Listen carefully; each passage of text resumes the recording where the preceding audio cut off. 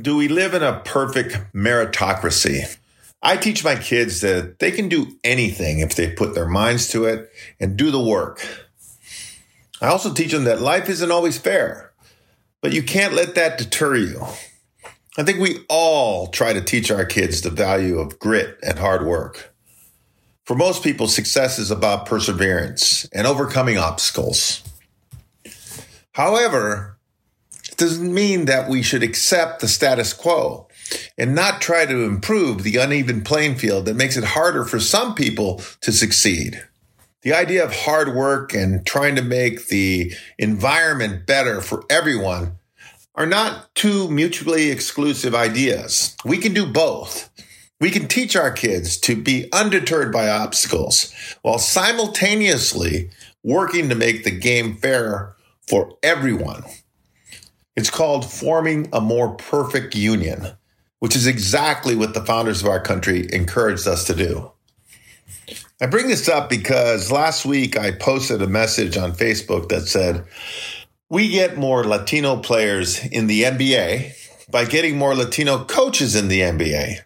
And we get more coaches by getting more Latinos in front office positions. Most of the comments that I got on Facebook were supportive, but I also got a few comments from some misguided people, including some Latinos who challenged my statement by saying things like, if they were good enough, they would be in the league. And ethnicity and race has nothing to do with it. The NBA is all about money, and they put the best players on the court, period. I know where these people are coming from. Like my kids, they were taught that life isn't always fair. But if you work hard and don't allow yourself to be deterred by obstacles, you'll succeed. And there's nothing wrong with thinking this way. But it's also a little naive and a bit selfish, if I might say. Advocacy isn't about making things better for yourself. It's about making things better for everyone. It's thinking in terms of the macro and not just the micro. Latitude has me connected to several sectors, including sports. Now, I'm a big basketball fan. I played in high school and college and have become more involved recently because my son also plays in college. I felt for a while that while Latinos are well represented in soccer and baseball, they are somewhat overlooked in professional basketball. Of course, there are exceptions. Manu Ginobili recently was named to the Basketball Hall of Fame, and Jaime Jaquez of UCLA is a legitimate candidate for College Basketball Player of the Year. However, I was invited to the NBA All-Star Weekend this past week in Salt Lake City, and I got a chance to meet with agents, players, and NBA executives. I even got a few moments with a couple of owners, including Mark Cuban. I got to know some of these people last September when several of them were invited to Latitude.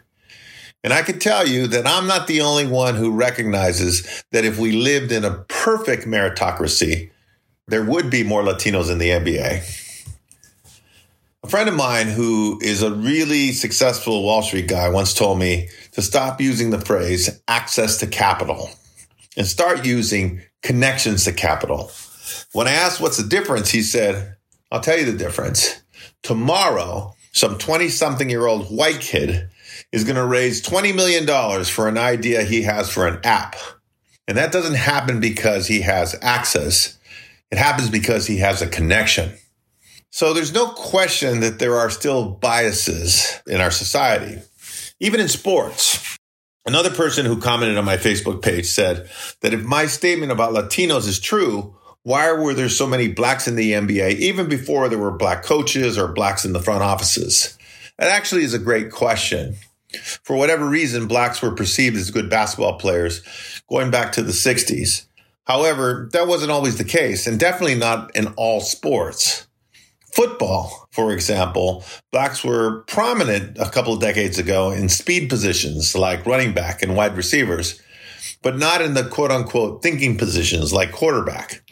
The NFL didn't field any black quarterbacks for decades, yet today the top quarterbacks in the NFL are almost all black.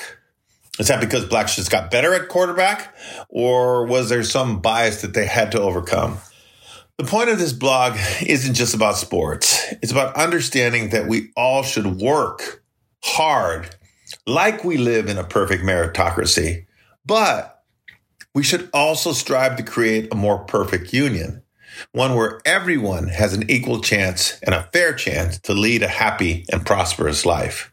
We can do both simultaneously. Well, thanks for listening to the blog, and here's some extra comments. So I did get a chance to go to the NBA All-Star Weekend. First time I've ever done that. I didn't actually go to the game, but the NBA All-Star Weekend is like a 4-day conference for the NBA. So there's all sorts of different activities. I was the guest of Gerson Rosas, who's a senior executive for the New York Knicks. And I was there with Armando and Hernan, who work with me at NARP and at Pantera Sports. And, we met with an NBA Players Association, some of the executives over there. It was really terrific, and we learned a lot. There's no question that the NBA itself knows that there's much more talent in Latin America than they're currently reaching. There's a lot of players who just need a chance or need a little bit more coaching. And, the NBA sees the Latino market as a huge growth opportunity for them. And they see Latitude as a platform that can help with that. But that wasn't really the purpose of this blog. I used it as a kind of a benchmark of sorts. Sometimes I put blogs out there or I put posts on Facebook, and it, stimulates a lot of activity and questions. And sometimes the people who challenge me are the very people I'm advocating for, which is interesting. In business and especially in real estate, we're taught to overcome objections, to overcome obstacles, to never be deterred, and to be relentless. And that's great. And it's a great mindset to have.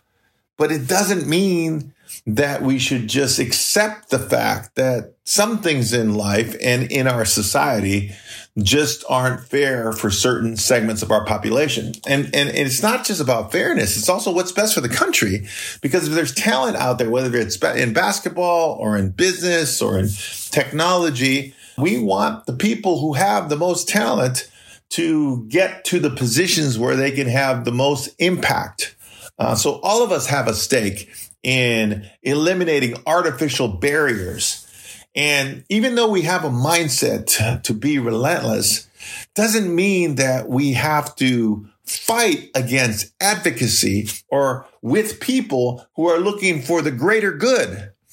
You can be a badass entrepreneur who is relentless and is going to pursue their objectives and their goals no matter what, and at the same time try to make the playing field more fair for more people. They are not mutually exclusive ideas. So we got to do a little bit better in thinking beyond ourselves. It's not just about us. It's about community. It's about country. It's about Latinos and non-Latinos as well. So this is the learning process. It's a learning and teaching opportunity. I hope you take it for what it is. I thank you again for listening to the blog and look forward to continuing the conversation.